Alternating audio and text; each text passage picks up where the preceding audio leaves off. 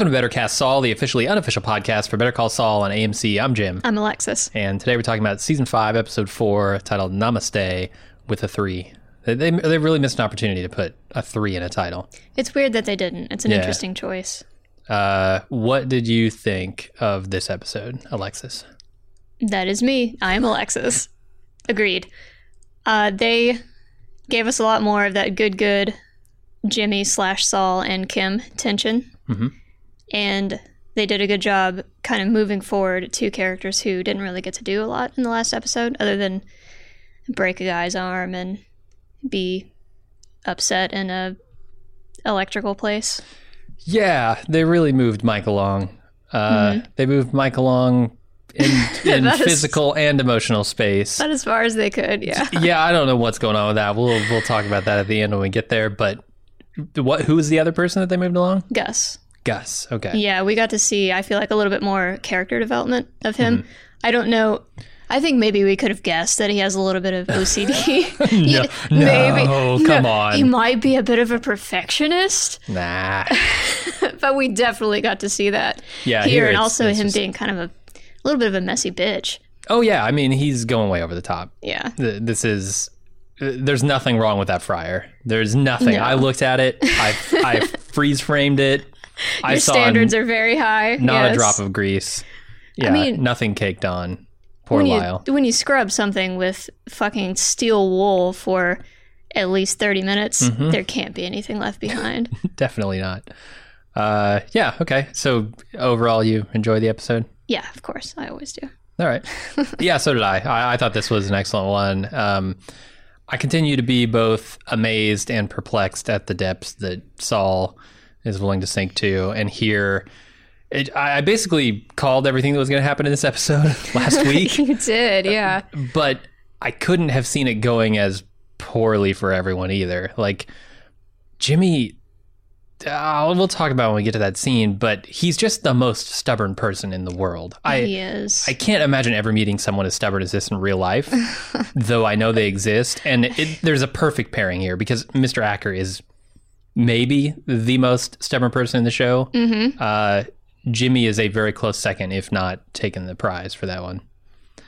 Absolutely. But yeah, we'll talk about that. I really loved it. I thought it was great. It didn't have any of those sort of, weird scenes like the ant scene from last episode, right? It didn't have any of those moments where you're like, they're doing something here thematic, but I'm not quite sure what it is, and we'll see by the end of the episode. But they did do what Breaking Bad typically does, the Breaking Bad universe, which is give us an upfront view of something that we totally can't understand. It's out of context.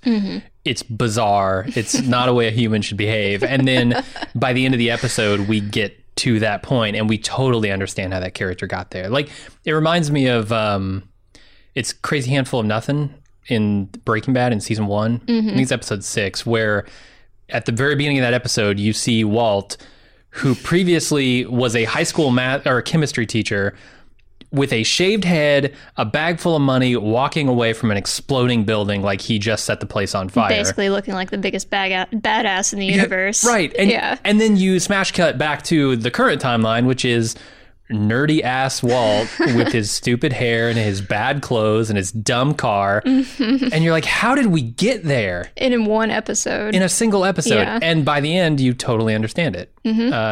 This is a maybe slightly less extreme version of that. Just a little bit. Less flames, I will say. I'll give you that. Just as much broken glass, perhaps, but fewer flames. For sure. So, yeah, let's get talking about the episode. We start off at Bethlehem Trading Post, where Saul looks around the store trying to find something he can throw. He tests the heft of many things. Yeah. At this point, you're thinking, what the fuck, when he buys 3 bowling balls. For a ridiculous price. Yeah, $75 for... I mean, maybe they're really nice bowling balls. Because I know nice bowling balls could be a few hundred bucks. Yeah. Bowling balls are pretty expensive. It's true, but also this is a rinky-dink sort of antique store, if you want to give it that layer of it's like a prestige. An antique / thrift shop. I don't know what to call these. These places exist all over the country. It's like a Peddler's Mart almost. It's like a baby Peddler's Mart. Yep. But you can't throw a bowling ball very far, so I'm thinking, where's he going with this? Right. Yeah. So one of the first things I noticed in this scene is when he walks in the door, there's a close-up of 3 bells up at the top of the door, to alert the clerk that someone's come in. Any significance to that with Tuco's bell? Like, I saw people trying to connect dots there, but nothing was really super convincing to me. I didn't even catch that. Okay. So you may have to talk to Reddit. I tried. Reddit knew nothing. Yeah. Okay, then let's move on to Jimmy and Kim waking up after a long night of, I'll call it partying, drinking, banging, whatever they were doing. All of the above, I think, probably. Why is Bob Odenkirk nudity shocking to me? I felt something in that scene. It wasn't arousal, I don't think, but it was certainly something. Sure? And I don't look deep within yourself. It's something I didn't feel watching Westworld, for instance, where there's far more nudity, far more blatant. I don't know. I think it's because they don't do nudity in this show, and then all of a sudden, bam, nudity of the title character. It was certainly surprising. I did not think 10 years ago watching Bob Odenkirk as Saul Goodman that I would see him nude. But here we are. So they head off for their respective days, where Jimmy's going to court and lunch with Howard, and Kim's going to fix previous day's mistakes. And she starts by sweeping up the broken beer bottles in the parking lot. Of course she did. Yeah, this is 100% Kim. And that was 100% Jimmy to just blow it off and say, oh, that's what you pay rent for. They'll sweep it up.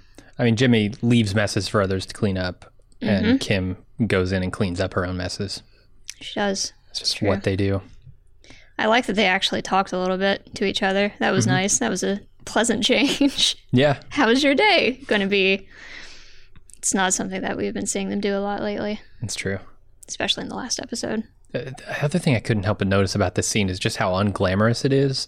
Like, we've seen them, brushing their teeth and getting dressed and doing all those things before, but this particular one just felt wrong. It felt bad.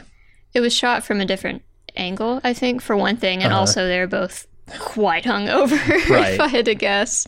Yeah, I'm thinking of the split screen one where they're sort of growing apart and you can see each of them doing their respective morning routines separately. I don't think and it's kind of bright and like shiny compared to this. That's true. This thing is just, ugh. You see the spit too, which is not great. Yeah. What are you doing? Oh, the spit. Now she's just brushing her teeth and spitting, but boy, did we get to see all the bubbles. All right, then Saul meets with the Tweakers, who went on a rampage a few days ago, and Saul says they're going to be incarcerated for a minimum of a year, and they're okay with that. He says they owe him $4,000 for his services, and they think they can get by with a public defender, but Jimmy Hard sells them on his services. The thing that stuck out to me here is when he mentions rehab, they're very, very much against that. And then he's like, oh, you're going to prison for a year. And they're like, okay, we could do that. No problem. Really? You're that opposed to rehab? I guess maybe they can get drugs on the inside. Yeah, and maybe rehab, just the process of it makes you look inward a little bit. Yeah. I suspect people who are willing to do things like this probably don't like to do that. Probably. Don't like to see what they would see if they did that. Yeah, the consequences of their own actions on their own lives. It's not great. And also just the fact that their lives aren't super normal. Here's an insight that I had about this scene. It's very important, so oh boy, make sure you're listening closely. If you squish both of these guys together, like their faces and their whole stees, you would equal exactly one James Franco. Tell me I'm wrong. You can't. You're not wrong. As a matter of fact, somebody brought that up somewhere. I can't remember if it was a listener of ours or if it was on Reddit. You bastards. There are no original thoughts. Damn it. There are not. Sorry to tell you. Ugh. And I felt so good about that. You don't understand how good I felt about that. Destroyed your illusions. Oh, that was the most insightful thing I had to say about anything in this episode. We're in trouble then. Boy, shut it down. How's this for insight? Something I didn't realize is, of course, Jimmy or Saul Goodman would be competing with public defenders. when it comes to this class of clientele. Oh, he's so shitty about public defenders, too. Calls them public pretenders, which I know from a feedback email that we got that you guys hate. That sucks.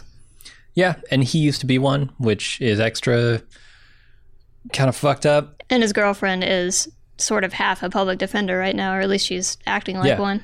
Mm-hmm. Shitty.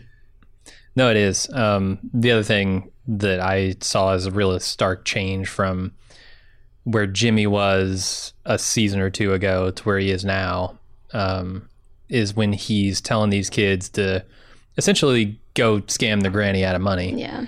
Which, if you look back at all of the relationships he's had with the Sandpiper people, right? All of those elderly people, it's just a shame. Like, what did he learn from his time scamming poor old, what's her name? I don't remember, trying to get his $1.2 million.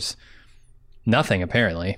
He seems to be really stuck in this idea that everybody is terrible and everybody is out just to get theirs. So because it doesn't really matter. Yeah.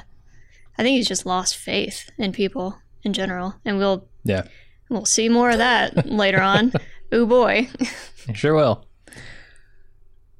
All right, then Jimmy meets Howard for lunch, and Howard puts the question to Jimmy, who is Saul Goodman? Jimmy says, essentially, he's a beacon of hope for the downtrodden, which on one hand is laughable. On the other hand, he's not entirely wrong. He's not entirely wrong, but boy, he's not right either. No, no, he's not. And then Howard says he really changed his name because HHM fucked him, and his name is ruined, and they should have hired him instead, so he offers him a job at HHM.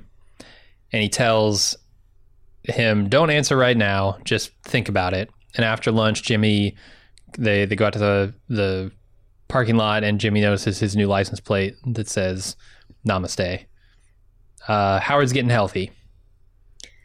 Yeah, getting healthy, almost like it's his new thing.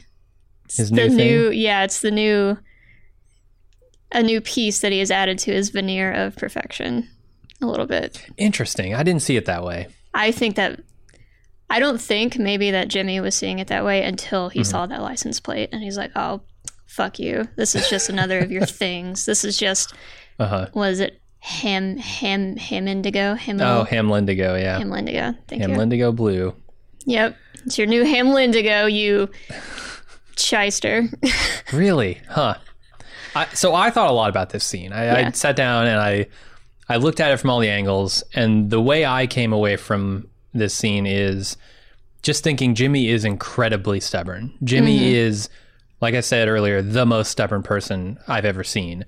Because the way I see this, Howard has been part of the, I guess, conspiracy, two-man conspiracy to keep Jimmy from working at HHM, right? But he was not the one who really kept him from it. As a matter of fact, he would have hired Jimmy way back in the day after he got his law degree, right? Right. But not for Chuck, who says, no, that's my brother and I hate him, apparently. In so many words. Yeah. He's a chimp with a machine gun. He can't be a lawyer at HHM. And so this is Howard coming back to do the right thing. I think genuinely do the right thing, make up for a past transgression that he feels he did wrong by Jimmy on. And Jimmy looks at this, having just last season told Christy Esposito, and I'm so glad they bring up Christy Esposito in this moment, because this is what tipped me off. Right. Christy Esposito, if you don't remember, is the girl who was up for the scholarship that Chuck left after his death. And the whole board of HHM or whatever got together, including Jimmy, and were deciding on who the candidate would be to get the scholarship. And Christy Esposito is the one that Jimmy picked because, she was kind of less fortunate than the rest of them. And she had a passion. She wanted to do it. And they turned her down. And so Jimmy goes out to the parking lot afterward and he says, these people are never going to give you a second chance. Yeah. Because they didn't want to give you a first chance. Like, they are trying to hold you down, and you need to be better than them and crush them. Like, you need to destroy these people.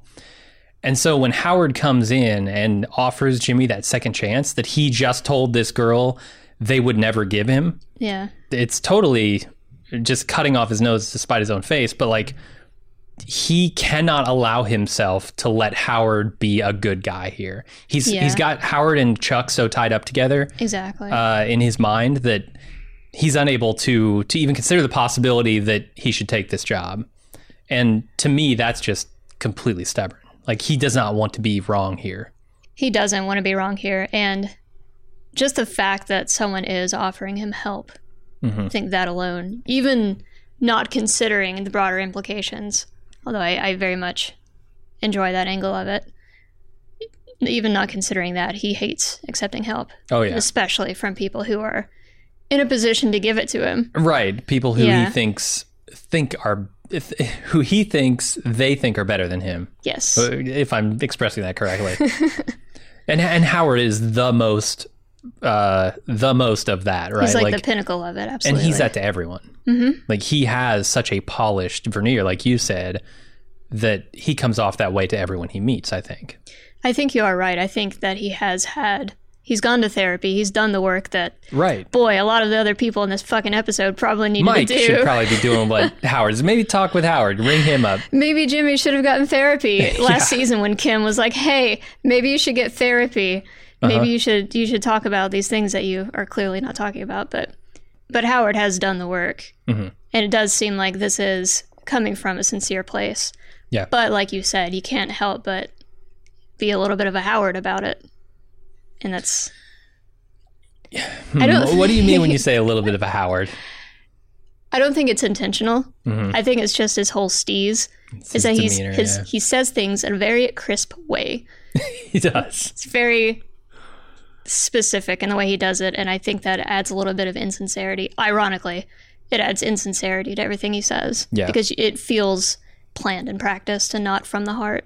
Yeah, it's almost an unfortunate side effect of his whole affect, right? Like, he just the way he presents to people is fake, even if it's not. Yeah. And it's hard to get past that. I agree with that. It's like people who their voices that just make them sound sarcastic all the time, like Pikachu, what's his name? Ryan Reynolds. Okay, Pikachu. Yeah. I'm never going to actually believe that Ryan Reynolds is giving me a compliment, right? Yes, exactly. Oh, great job, buddy. Oh, you did it great. Is that Ryan? Come on, level with me here. Man. Yeah. Eat a dick. For sure. So I mean, it's hugely ironic. It's ridiculously stubborn. It's just like, man, Jimmy, come on, man. I think this is not a great thing for Howard to be doing anyway. He's really putting Jimmy on a little bit of a pedestal here. Because if he knew half of the shit that he gets up to, he would never want him to be associated. Yeah, he still thinks of him as Charlie Hustle. Yeah. And I don't think that's unfair. He is still Charlie Hustle. He's still Charlie Hustle. He's just hustling on the margins. Going to the dark side. Evermore. I do also like that Howard can't actually, I assume he tried, but he can't actually get the Namaste with an E plate. He's got to get the 3, implying someone else has that plate. Exactly. I wonder if this is also the inspiration for Lawyer Up. If that's kind of a fuck you. Yeah. I bet it is. That has to be, right? You think it's... That's interesting, because one of the other things I noticed is the stark contrast between the two cars when they pull them up. Yeah. You got Howard with his fancy Lexus, and then you got Jimmy with his shitty Esteem. I don't think he's putting Lawyer Up on that shitty Esteem, though. I think he's putting it on the Caddy, yeah. The Caddy, yeah. Yep. So then Kim meets with Mesa Verde, and she proposes moving the call center to another lot so that the old man doesn't have to move his house, or leave his home, rather. Mm-hmm. And then Kevin turns down this proposal, which bugs Kim. I see why they would turn the proposal down. It would cost them money. Exactly. They're a business. They're about making money. Mm-hmm. I think that's wrong. I don't think businesses should be about making money above all, but that is certainly how we play it here. And so they're doing... Short term, yeah. They're doing what I guess is right for their business. Consequences to the people be damned. And that's Kim's whole thing here. Mm-hmm. It is. I also think that the timing of some of this bank stuff is really interesting in these coming seasons, because this is 2004. Mm-hmm. It seems like they might be getting into subprime mortgages a little bit. And we know the dark path of that went. Yeah. As a matter of fact, in 2008 when Breaking Bad starts, right? Mm-hmm. Huh. I wonder if they're going with that angle. They might. I wondered that too. And the fact that Kim in this particular scene is, we know why she's doing it, but at the end of the day, she is pushing for them to kind of have an investment in this little piece of real estate. Mm-hmm. But short term, like you said, it'll take longer to build everything, so they'll lose money. But hey, in the long term, you have this investment in land. It's like, oh Kim, maybe not. Maybe that land won't actually be worth all that much. Yeah, they didn't make this explicit. I wonder if they already owned that second lot that Kim was suggesting, or if they would have to go buy it. I wasn't sure. It seemed like they would have to buy it and eat the cost of the lot that they already bought. Well, then, yeah, I doubly see why they didn't go for it now. No, it totally makes sense, but you can tell it makes her mad. Oh, yeah. She does not appreciate it. All right, then Mike pulls up to his daughter's house for his day with Kaylee. He's so happy. I don't know why he thought this would go okay. Sorry. No, he tries to apologize for yelling at Kaylee, but his daughter doesn't want him to stay with her tonight because she's, I don't know, in case he can't control himself, if Kaylee brings up Maddie. Mm-hmm. And Mike is pissed off, but man, she's totally right. She is totally right. I can't even imagine the amount of soothing she had to do days after that blow up. And to risk having to do that again. Yeah, how volatile Mike is and how likely that is to happen again. And he's not being very subtle about it. It's the first time she says no in a nicer way, he's immediately mad about it and trying to insist that he's okay very angrily. Yeah. Which is always, it's a very good way to convince somebody that you're okay. Is to say that you're okay. I'm fine. Everything's great. You are done with this conversation. So this is really shedding a new light on Mike this season.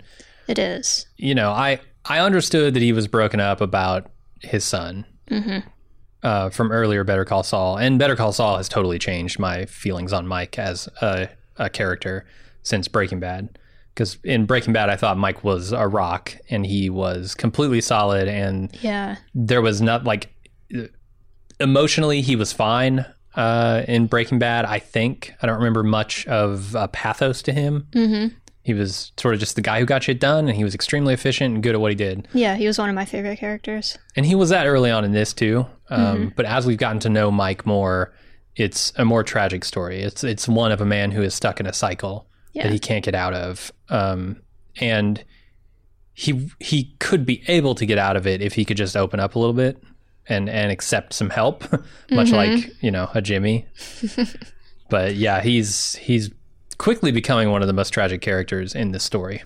There's also things that I don't think he could just talk about to a therapist. How do you tell a therapist that you are torn up currently because you murdered a bunch of guys one time and then you also murdered a guy recently and it's got you all twisted up? Okay, the psychologist, the therapists in the crowd are going to have to write in and tell me if I'm wrong here, but this is my understanding of the therapist-patient relationship. Unless you are talking about actively committing a crime or planning to commit a crime, they will not say anything. This is like the Tony Soprano rule or something. Like, yeah, I could tell you how many people I killed, but... I think also, though, if they believe that you are a danger to yourself or others, they can contact the authorities. So I don't think it would be a very good idea for him to get help, but also it would be a very bad idea. They need criminal therapists. They have criminal lawyers. Get some fucking criminal therapists. Who is the Saul Goodman for the brain problems? Saul. I think it could have been Gretchen. Healthman. Gretchen. Sorry. Saul Healthman. It's Saul Healthy, man. Yes, I understand. It doesn't make any sense. What about Gretchen? She could have been the therapist for the criminals. Yeah, I can see that. She tried to do a little bit with Walt. She did, but Walt was just as bad as any of these people, if not worse. Oh yeah, I have a whole. We can compare Jimmy and Walt later on, and we will in the feedback section as well. Ooh, but cool. Maybe you got some interesting insights. Doubt it. I don't. All right, Kim goes to Saul's court appearance where he defends a robber by pulling a switcheroo with his defendant. So good. The judge adjourns the court and calls Saul into her chambers. Kim waits for him, and when he returns, he says he got a mistrial out of it, and Kim asks for help with the Tucumcari situation. Yeah, I mean, that move. I don't know how legal it is. I don't know if this would be just something beyond the pale in a courtroom, but damn, it works for television. It's classic. I was practically cheering. Yeah. During the scene. I think they have been spacing out the Saul Goodman schemes pretty perfectly in this. I think you said it before that if they did it too much, it might make the show feel less serious. Yeah. Less dramatic, but when you do get these instances, it's so satisfying. Yeah, it's amazing how often they can do it and I don't get bored of it. Yeah. Because they did it twice in this episode. I mean, that bowling ball thing. That's fair. Is a Saul Goodman scheme. It's not a very sophisticated one. 3 times, technically. That's 4 times, yeah. With this man. courtroom. Mm-hmm. Yeah, so I just love watching these scenes. Anytime Saul can pull one over on somebody, I'm happy. Except when it's Kim. Except when it's Kim. I don't like that. No, I don't like that either. I don't know that gross. he's done it yet, but man, he would. He's been lightly doing some yucky relationship stuff, but yeah, he's been hiding stuff. Yeah, and also just like with the shower thing. Oh, yes. The previous episode and the beer bottle thing. He's testing limitations every once in a while, for sure. Do you have any idea what this fool is talking about with the makeup, like bats and cats and whatever those guys are? What? Yeah, he mentioned something. This guy on the stand says, yeah, he was the only one not dressed up like a bat or a cat or... Oh, yeah. I think there was some kind of convention or something happening. It was like I think it was like a leather daddy convention. I think they even said that as they were introducing the scene. Did they? Or I have wildly... I have made some wild assumptions. Both of these things are equally likely. All right, moving on. No, we can't move on. We need to talk about this for 30 more minutes. Gus's store manager, Lyle, closes up shop for the evening and finds Gus inspecting the fryer. He finds its state unacceptable. Unacceptable. And he's waiting for a phone call. And Lyle starts cleaning up. I don't know where. At some point, we're going to be intercutting. And I'll mention it when we sort of get there. But for now, let's move on to Hank and Gomi. Talking about culverts while staking out one of the dead drops. And they're going to take photos of whoever makes the pickup and then I think follow them to wherever they plan on taking the money. I think that's what Hank means when he says like we were supposed to go upstream here. Yeah. Is we were going to tail these guys and follow the money to wherever it goes. Exactly. The next step up. Yeah. The next tier. I liked the majestic culvert talk. I thought it was a little bit... Culvert. Sorry. Werner Culvert. I thought it was better than the expired food talk. It was. It was still a little weird, but it was better. A little bit. I actually looked it up and I found out that culvert is not a Dutch word for crotch rot. Oh, imagine my surprise. In fact, its origin is unknown.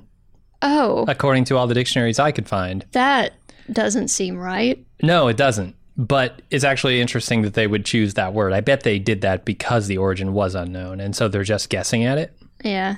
Much like the entirety of humanity is guessing at it. It's a good burger, I can tell you that. Really good crinkle cut fries. I like Culverts. I wonder if that's a regional thing. Nobody's going to get that. Oh, it might be butter burgers. Butter burgers with cheddar. It's the way to go. It's the only way to go.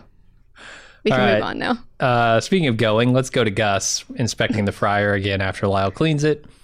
It's not right, of course, so Lyle decides to take another crack at it while Gus waits for his phone call. Oh, we watched the flop sweat build.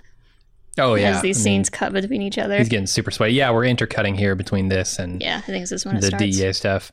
Yeah, Gus is the worst when he's anxious. I don't know that we've ever really seen him this anxious before. I don't know that we've seen him take his anxiety out on someone before, especially someone who isn't involved in his organization at all. It was weird and interesting and very telling. Yeah, absolutely. Lalo's really getting under his skin. That's what Lalo do. He get under your sheet. He get under your skin. He You get under your Nails? carne asada? Nails? Nails? I don't know. What? Hey, what are you talking about? I know what I was talking about. Leather daddies. All right, moving on. We're intercutting the scrubbing of the fryer with this guy making the pickup from the dead drop, and they get pictures of him, and the guy seems like he might have spotted the DEA, but they're not sure until he speeds away from the scene. Hank goes after him as Lyle continues to scrub the fryer. Hank stops the car, but the guy flees on foot, and they track him to a culvert and follow him inside, and the guy meets up with Victor, who drives him off in a car. I like the juxtaposition between the fryers that are being scrubbed to within an inch of their metal lives, I guess, is how that saying would go. And the dirty, dirty, dirty culvert. That was nice. Yeah.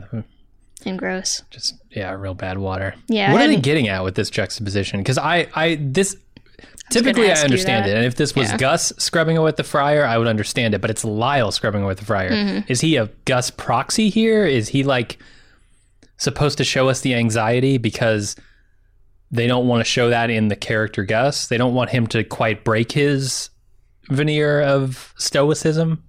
That's a good point. I'm also wondering if we're seeing a bunch of people trying to clean up for Gus. That's what this money picker-upper. Yep, that's what he's called. This money guy,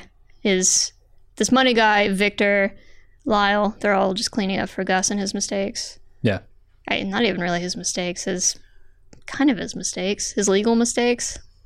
I mean, yeah, Gus, I don't know that Gus has made mistakes. I think the people who work for Gus have made mistakes. This whole thing is on the back of Werner Ziegler and Mike, And so I guess in as much as he hired Mike to do a job that he thought he could do, Gus made a mistake, but I think Gus needs not really to give his mistake. Full psychological exams to everyone he hires. Maybe that would eliminate some stuff. Cartel therapist.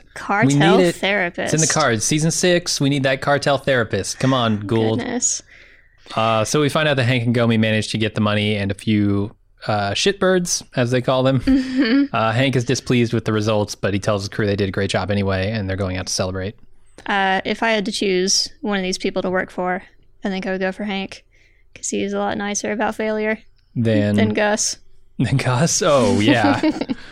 Very different managerial styles here. The worst Hank is going to do is fire you. Gus might actually set you on fire. Oh, yeah. Yeah. So then Gus gets a call that everything went as planned, and he snaps his phone in half and sends Lyle home, which is exactly what Saul would want him to do. Snap that phone in half, go buy another. It's all part of his plan. Saul on speed dial. Yep, number one. Number one, baby. And then Saul lets himself onto Mr. Acker's property, and he uses a picture. Let's call it a visual aid to persuade Acker to hire him as his defense, I guess. And he calls Kim to deliver the good news. I enjoy how much Kim struggled to open this gate from the other side because she is not a criminal. And how easily Jimmy / Saul just with a pencil exactly knew what to do because he is a criminal. Yeah, you were telling me about this the other day, and I didn't realize that Kim struggled with it with a stick she for did. She had this 5 enormous minutes. stick, and she was just fumbling with it, and it was so loud, and it was so awkward. You're really bearing the lead here. I know. I want to yell about this on a mountaintop to the heavens. Oh my God. This line delivery, this man delivering the line, the whole fucking situation, it is so good. Yeah. It's so stupid. I'm like a 12-year-old, but it was my favorite scene in this whole episode. Yeah, absolutely. Mine too. It was so easily. Like just the notion of Saul making this old man look at a picture of a man fucking a horse is funny on the face of it, but then you look at Jimmy and at Saul and what he's doing while all this is going down, and while he's waiting for this man to process this image, he's got this look of anticipation on his face, like he's so thrilled to be presenting this image to this man He's a pervert. Yeah, I don't know what he is, but it was a brilliant performance by Bob Odenkirk. There's just something, this pensive, like anxious feeling. There's this pause, this moment where the man's just processing it, and then the way he delivers that line, it's man, fucking a horse. Like the bewilderment, the confusion, the mild horror, I think we could say, because I personally, and I swear to God, if you motherfuckers send me anything, I'm going to be so angry, but I have not personally ever seen a glossy JPEG of a man fucking a horse. Well, Barry Corbin has now. Barry Corbin has. I like how whenever Jimmy is showing him the photo, like slipping it through the crack of the door, he lifts it above the camera real fast as though it actually were something. It's funny. Oh, yeah. They do a lot of, let's say, artful camera placement and glare to keep you from actually seeing this image, because they do a couple of reverse shots over Barry Corbin's shoulder as he's looking at it. Exactly. And you can see the image. You can see that there's a horse on it, but you can't see the back end of the horse. That's the business end. Yes. That is the end in question, I would say. Yeah, it was so fantastic. It was very good. I didn't notice this before, but Mesa Verde is kind of being shitty about this whole situation. There, if you notice, there is a billboard outside of his house that advertises the new call center and gives a phone number for people to call to get jobs there. They haven't even started building it yet. It's like, that's a big fuck you. Yeah, who is that billboard for? This is the middle of nowhere. Right. Nobody's driving past. That's literally just a fuck you to this stubborn old man. Yeah. The stubborn, scarred old man. So what do you think is the deal here? Is Jimmy Jimmy's probably his lawyer now, but what good does that do? Because I was under the impression that he had already gone to the courts and they had turned his case down. Or they had ruled against him, rather. Yeah, I don't know if maybe the period of appeal is still open. If there is. Okay. Oh, listen to me talking like I know a thing about anything. I don't know if there is a period of time for the appeal. I imagine so. That just seems right to me. Doug L is giving you a standing ovation right now. Yes, the period of appeal. Or he's screaming at me. Yeah, it could be. That's your Doug impression. Schweikert absolutely knows Jimmy. He knows that Jimmy and Kim have been dating. I don't know what their endgame here is. Were they hoping that maybe they could settle out of court? Because if you just see Saul Goodman on a piece of paper, you may not immediately make the association. Or, alternate crackpot theory, maybe they are hoping to play up some kind of relationship demise thing in court that ends up actually becoming a relationship demise thing. Do you know what? Okay. How would that help them? I don't know. Like if their relationship blew up spectacularly in the courtroom. Mistrial? Jimmy seems to love mistrials, which we'll talk about. Doug does have some good advice there. Or good comments, rather. Yeah. No, I'm thinking just that would be their angle coming into it. That's why Saul is representing this person, even though Kim is representing Mesa Verde. Okay, let's assume that they do go court of appeals here, and they get this case reheard. It could set up an interesting showdown, but I don't know if there's going to be a relationship blow up, but a showdown between Jimmy and Kim. I can't imagine that's what's going through their head, which means, because why would they want to set that scenario up? Yeah, I don't know. Whenever I say that, I mean more the people writing the show. Yeah, it could be a cruel twist of fate that like their plan backfires in their faces, and now they're fighting each other in court. Exactly. And that could put a strain on their relationship, certainly. It could. But I don't know. I really don't know. I don't know what their end game here is. I'm desperately curious. So good job, writers of Better Call Saul. Oh, they're great with that. Me. All right, let's talk about the other great scene in this episode. It's later that night. Jimmy... I wanted to say, I think this here is the moment between these two scenes where he goes shopping for those bowling balls. Yeah. I don't think he has them already. I didn't take a look at his clothes, but I think he's probably wearing the same thing. So later that night, Jimmy takes the bowling balls to Howard's house and he throws them over his fence, nailing the car. Howard comes outside, looks at the damage, completely perplexed. I wish that I was a writer on this show, because I don't know how I could have resisted just having him have one bowling ball and throwing that bowling ball over the fence and it just falling harmlessly through the sunroof. This whole time, right? I have been wanting to say that in this biz, we call that the Albuquerque sunroof. Exactly. Yeah. Exactly. Yes. Bring it all full circle. It would have been too perfect is the problem. It would have been too hokey. Although, I don't know. Can you imagine Howard waking up the next day, getting into his car, and there's a bowling ball in his passenger seat? I think it would be too obvious who did it at that point. I think he probably knows about I think he probably knows. Oh, but how That's could what got him in someone plan trouble in that? the first place. Yeah, he's Jimmy. Yeah. He's scrappy. I don't know what Howard's thinking now when he comes out on this balcony and he sees his car destroyed by bowling balls. What the fuck? Probably. I mean, he certainly can't. He can't. No one in their right mind would suspect Jimmy of this. He's just offered him a job, right? He's just done him a favor. Howard thinks he's extending this olive branch and he's done the right thing and Jimmy will see it for what it is. Right. When in fact, that was the thing that set him off. There's no way you could predict that.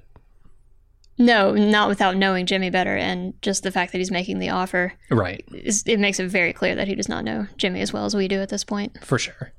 So, yeah, I don't know. This is an outstanding scene. He really chucks those bowling balls. Wow. Over the fence. Are you proud of that one? Yes, I am. I am very proud. I'm glad that somebody is. Do you think there's a second stage to this? This isn't the most sophisticated operation Jimmy's ever undertaken, right? No, but this is definitely a Slip and Jimmy thing. This is the Chicago sunroof all over again, except, oh boy, way more destructive. Can't wash a broken glass off. Yeah? Yes. That's how I'm going to say that. I wonder. You bring up an interesting point. This is the Chicago sunroof. Mm-hmm. Even if, they didn't go through a sunroof. Is there any chance, because we know what happened with that, Chuck had to bail him out, right? Yeah. Is there any chance that Kim has to do the same here, and this is the thing that fractures the relationship? Because it did with Chuck and Jimmy.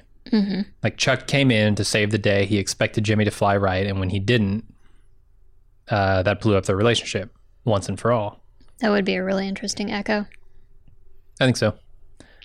Okay, let's move on to the final scene where Mike walks past the guys who menaced him last episode. He's looking for a fight, and he gets one. He actually gets a knife wound to boot. And then he wakes up, and he passes out. He wakes up in what I'm going to call a small village or maybe a farm in the middle of nowhere. Based on the color of the lighting and what I know about the visual language of Breaking Bad, I'm going to say this is more than likely Mexico. Because it is kind of that orangey, yellowy light that they always use for there. All right. I mean, that might make sense. I don't know. Like, we know there's that doctor in Mexico that Gus uses from time to time, right? Yeah. And if Gus found Mike somehow, I have no idea how he would. I think at this point we have to assume that he's had him trailed in some way. You think so? In a way that Mike doesn't detect? Mike's been a little fucked up lately. I don't know if you've noticed. Yeah, that's true. He's not something going super... on. He's a bit out of his mind, yeah, I'd say. That's fair. Yeah, I don't know where he is. Mexico, I think, is a good guess. Mm-hmm. It doesn't really look like New Mexico all that much anymore. There's maybe a few too many plants around just in the countryside. And the architecture is not like a blend of Mexican and American, like a lot of stuff in New Mexico is. It's straight up Mexican. Yeah. It's an adobo. So I don't know. I have no idea what they're doing with Mike here. No goats in America. No goats. No goats in America. Uh-huh. You just don't see those. That's why goat meat is such an expensive delicacy. Mm-hmm. Cheese too. That's why it's worth like 1.5 times cow cheese. Sorry, I've been playing Stardew Valley like way too much. You get that goat cheese, you put it in a cask in your basement, and you wait like 2 weeks, and boom. You got Mike. You got Mike.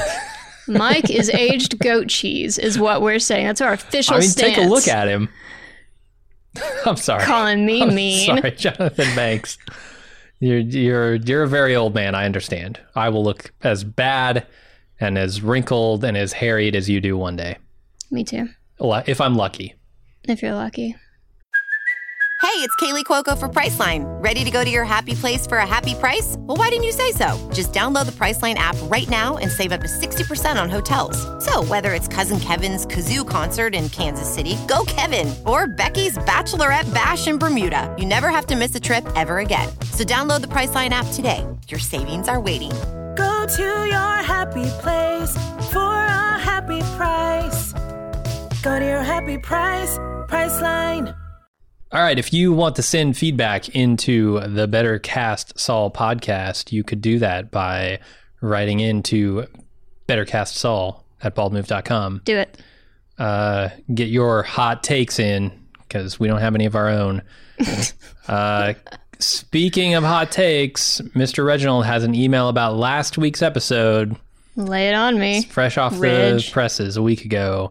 He says, Episode 3 of Better Call Saul highlights the huge gulf between happiness and satisfaction. Being successful in our endeavors can bring a certain amount of joy, but real satisfaction that brings deep contentment only comes from being true to the best version of ourselves. Take Kim, for example. Even though she doesn't always win in court for her pro bono clients, she is truly satisfied fighting for them to the best of her ability. Kim is hyped to fight for all her downtrodden clients because she's a good person, and good people stick up for those who are in desperate need of help. Contrast that with how angry she is at herself in the second episode when she went along with Saul's scheme to deceive her client. She's also extremely frustrated this episode when she played hardball in her negotiations with Mr. Acker. And in both instances, she won by achieving her goals, but wasn't satisfied because she went against her true nature. The same goes for Nacho, Saul, and Mike. All of them are good at what they do, are valued for their skills, and have been handsomely compensated for the work, but they are all completely miserable. They aren't being true to the best version of themselves. The most satisfied characters on the show, that would be Mr. Acker and Nacho's dad, Mr. Varga. Both of them are fighting all alone against forces infinitely more powerful than themselves. These men may be stubborn, but they're not naive.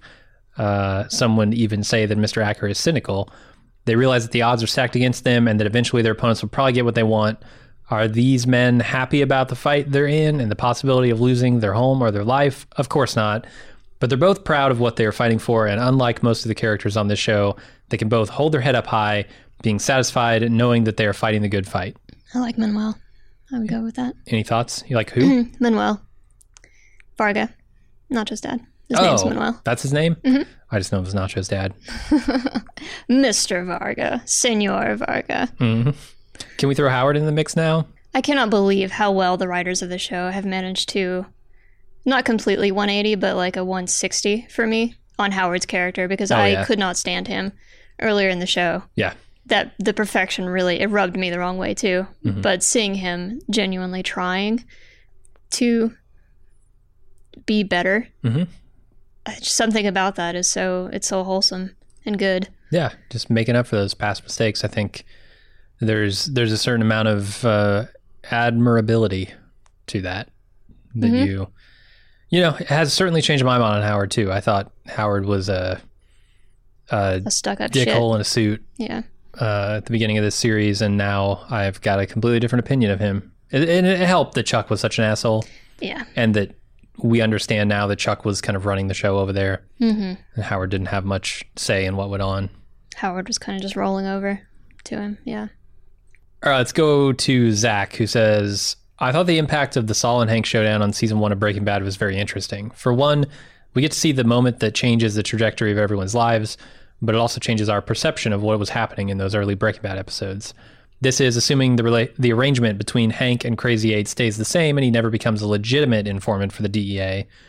Considering Crazy 8 eventually rises high enough in the Salamanca family to hire his own supplier, I'm going to assume this whole situation works out pretty good for him from a Salamanca perspective.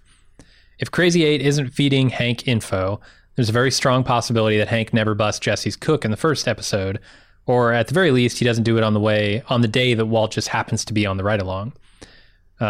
Do Walt and Jesse even reunite without this Crazy 8 deal? Also, I'm no longer thinking Hank was busting Jesse's cook because he was being fed good info. Now it seems like Jesse and his cooking partner were a Salamanca sacrifice to the DEA. I think it does kind of recontextualize that. Mm-hmm. And then he goes on, also, the Breaking Bad audience is under the impression that Walt unknowingly saved his own ass by killing Crazy 8 in the basement. Is that still the case? Does Crazy 8 go running to Hank if Walt lets him free, or does he take this info about a new meth cook back to the Salamancas instead? Which, frankly, I don't know that he doesn't need to be saved from that as well. Yeah. Because Hector doesn't take kindly to people horning in on his territory. He says, I'm going to assume the latter, that Crazy 8 goes back to the Salamancas with this, not to the DEA. And maybe Walt and Jesse didn't survive long enough after that to convince Tuco to work with them, or maybe Walt gets picked up and moved to Mexico before Hank can track down Jesse's car and kill Tuco. Yeah, I mean, this has a lot of repercussions. Like if Walt doesn't kill Crazy 8 in Breaking Bad, two things happen, and I think you listed them appropriately. Like, he either goes to the DEA within, well, I guess three things could happen. He could go home and never mention it. Doubt that's going to happen. Seems unlikely. Yeah. Or he could go to the DEA, or he could go to Hector. I think he would go to Hector because he had to. Mm-hmm. And then if he thought that there's even an inkling that the DEA would be able to find this out on their own and discover that he didn't tell them, he would tell them too. It's all about consequences, right? Yeah. It's whoever is going to hurt him the fastest is who we will talk to first. Yeah, and I mean, it has a ripple effect through the whole series. Like, if Hector gets this information and then Gus goes on to hire Walt, and then Walt knows that was the same cook, who... Walt, if Walt is a known cook, it's very different with the Salamancas than if, he's not known to them. And so, Hector might have another opportunity to blow up his spot, tell the DEA about Gus's cook, destroy the super lab, essentially. Like, there might be other opportunities along the way. But yeah, none of that came to pass. But it's interesting to think about. I will agree that Crazy 8 was in a pretty good place in the beginning of Breaking Bad. He had a nice house. He had a cool dog. You call that a cool dog? Yeah. A dog. There's no chill in that dog whatsoever. Oh, there was chill in that dog. No. That's a dog that is trained to bite your nuts. I don't have nuts. I'm safe. Fair. All right, moving on. Got you. Josh. He says, arguably, Jimmy turning down Howard's offer in Better Call Saul is parallel to Walt turning down Gretchen and Elliot's offer in Breaking Bad. Walt's offer came much earlier in Breaking Bad, but it came only 5 episodes into Walt starting his career as a criminal. Howard's offer to Jimmy came 5 episodes into taking on the persona officially of Saul Goodman. Also, we know that Gretchen and Elliot factored heavily into Walt's plan to settle all family business at the end of Breaking Bad. And we know that Jimmy/Saul has plans to settle business as he flees New Mexico for Nebraska. He tells Francesca to expect a November 12th phone call. Perhaps that is Saul using Howard in the similar way that Walt used Gretchen and Elliot. Yeah, the parallels here are pretty juicy. Being extended this lifeline when you're on the road to hell. And being such a stubborn asshole that you can't even consider it. Yeah. Letting your own pride get in the way. That was definitely Walt's problem. Oh, yeah. I think he has a lot more problem with pride than Jimmy does. Jimmy's just stubborn. He's got a lot of pride issues, too, though. He has to go his own way, no matter how dumb and bad and ill-advised it is. Yeah. I definitely view him as less prideful than Walt. It's hard not to. Walt's one of the most prideful people in television. Oh, he's a monster. Absolutely. Yeah. But you're right. The parallels are there, and I do find them interesting, and I guarantee the writers knew what they were doing when they did that. Oh, yeah. It's not a coincidence. Kaholo writes in and says, there are a couple things I wanted to bring up that have to do with Kim. The first thing comes from the previous episode. Did either of you get the feeling that as Kim was talking to or yelling at the old man in Tucumcari, that she was in some weird way talking to Jimmy, or at least saying the things she wishes she could say to Jimmy face to face, but instead taking it out on the old man? And he's talking just about like, do you think the rules don't apply to you? Yeah, you're above the law. Yeah, absolutely. Yeah. There's a lot of repressed resentment and anger in that relationship, which is very unhealthy. It is. And that blow up was a release of a little bit of that, at least. It's probably why she could look at him when she got home. And then thing 2 comes from this week's episode. He says he or she, I don't know what Kaholo is. Kim's character is so complex and her relationship with Jimmy is peculiar. On one hand, she judges him negatively and acts like the moral police, but then, on the other hand, comes running to him with the scheme that she wants to run that in the end has some benefit for her. That courtroom scene when she asked Jimmy for his help with her client had me shaking my head at the TV. Me too. Yeah, you're not wrong. I mean, this is a case of, wanting to have your cake and eat it too. Kim does not want Jimmy getting into this life, and yet she wants to use the skills he's developed in that life for her own benefit. She sees the usefulness of the way he gets around things, shall we say, but she also hates it. She doesn't like it because it is very much a using the rules to your own benefit, not following the rules the same way that everybody else does, kind of thing. And hurting people in the process. And I think that's one of the things that she's so upset about with Mesa Verde is like they're doing the same thing, They're following the rules so strictly. It's almost like an inverse of Jimmy. They're going so by the rule of law that they're hurting people with it. Yeah. And that's the only thing they consider, whereas Jimmy only considers himself and is willing to, skirt whatever rules society has set up in order to get his way, hurting people in the process. Yeah, it's I don't know. Kim is also attracted to that life. You can see in those moments where she's scamming how much fun she's having. It's absolute glee, yeah, and also how much it turns her on to do it. I mean, yeah, every time they do a scam, I think they go bang or something, or at least get naked. Just getting naked in bed together. Why are you? It's beautiful. It's the act of love. What's wrong with you? No, I'm just thinking back to scene one with everybody gets naked, Jim. Everybody gets naked at some point, unless you're never nude. I just don't want to see Bob Odenkirk naked. I'm sorry. I just don't want to see it. Just avert thine eyes, then, prude. All right. Well, pulling my eyes at Doug L's email. He wrote in with some legal analysis of this episode. He says, I thought it might be worth commenting on this week's mistrial since Saul considers this to be a victory. A mistrial, in its simplest terms, is a do-over. It can occur for any number of reasons, but essentially a judge will declare a mistrial when something happens during the trial which deprives the parties of the fairness to which they are entitled. Examples could be something like too many jurors becoming unavailable, one side bringing up highly prejudicial evidence that was supposed to be off limits, a natural disaster, really anything that would require starting over from scratch to ensure the results of the trial are not tainted. Saul's stunt is unorthodox, but not necessarily improper, nor is impeaching a witness by attacking the reliability of his observations. Trials are meant to be orderly proceedings, which, while occasionally dramatic, are not well served by these kinds of over-the-top antics. Judges will not look kindly upon an attorney who tries to engineer a moment like this. Yeah, I can see that, and I don't think Jimmy cares, or Saul cares. No, of course he doesn't. Yeah, we saw the judge yelling at him, Mr. Goodman. So the big question is, on Doug L's mind, is Saul right to be happy about the mistrial? Yes and no. The consequence of a mistrial is having to try the case all over again. Often, faced with the prospect of having to go through it a second time, the parties will be more receptive to a settlement, or in this instance, a plea. That is likely what Saul is counting on. Then again, while Saul landed a big punch on the prosecution's case, this cuts both ways. The prosecutor, while embarrassed, gets a second chance to try the case, where Saul likely cannot pull the same stunt again. Still, the likely result will be a favorable plea which suits Saul perfectly. Interesting. So his analysis is he's just trying to get this case to be harder to prosecute, essentially. Yeah. To be more annoying to prosecute and to get everybody involved. You mean to tell me fed up with it that Saul is trying to be annoying? Extremely. That he's as annoying as possible. To annoy people in a courtroom? That doesn't seem right. Yeah. Seems out of character. So, I don't know. Maybe it'll work. Maybe it won't.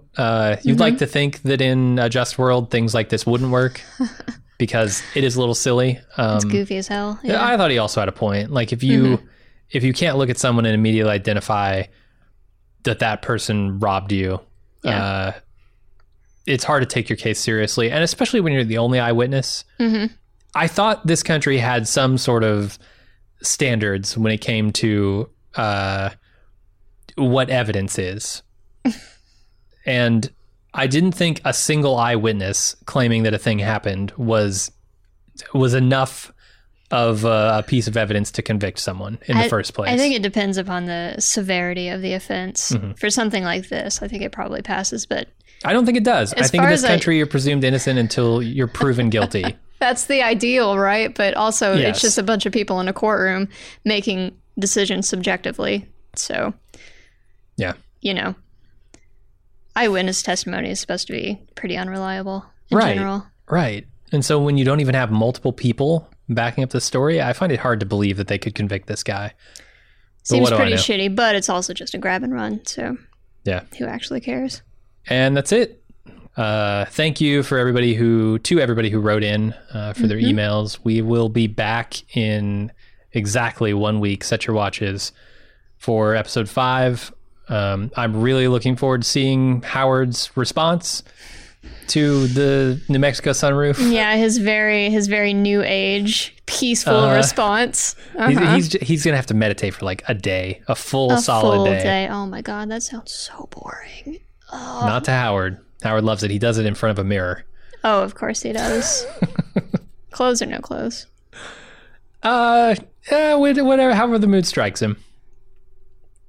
Someday, this is a no clothes situation though, for sure. Do you think? Yep, bring it. It's too stupid. I can't say it. Do you think his wiener has a knitted tie? No, and that's it for this week's episode. Thanks everyone for listening. We will be back we will be back at exactly 1 Ziegler. And until then, I'm Jim. I am unfortunately Alexis. So sorry. Bye.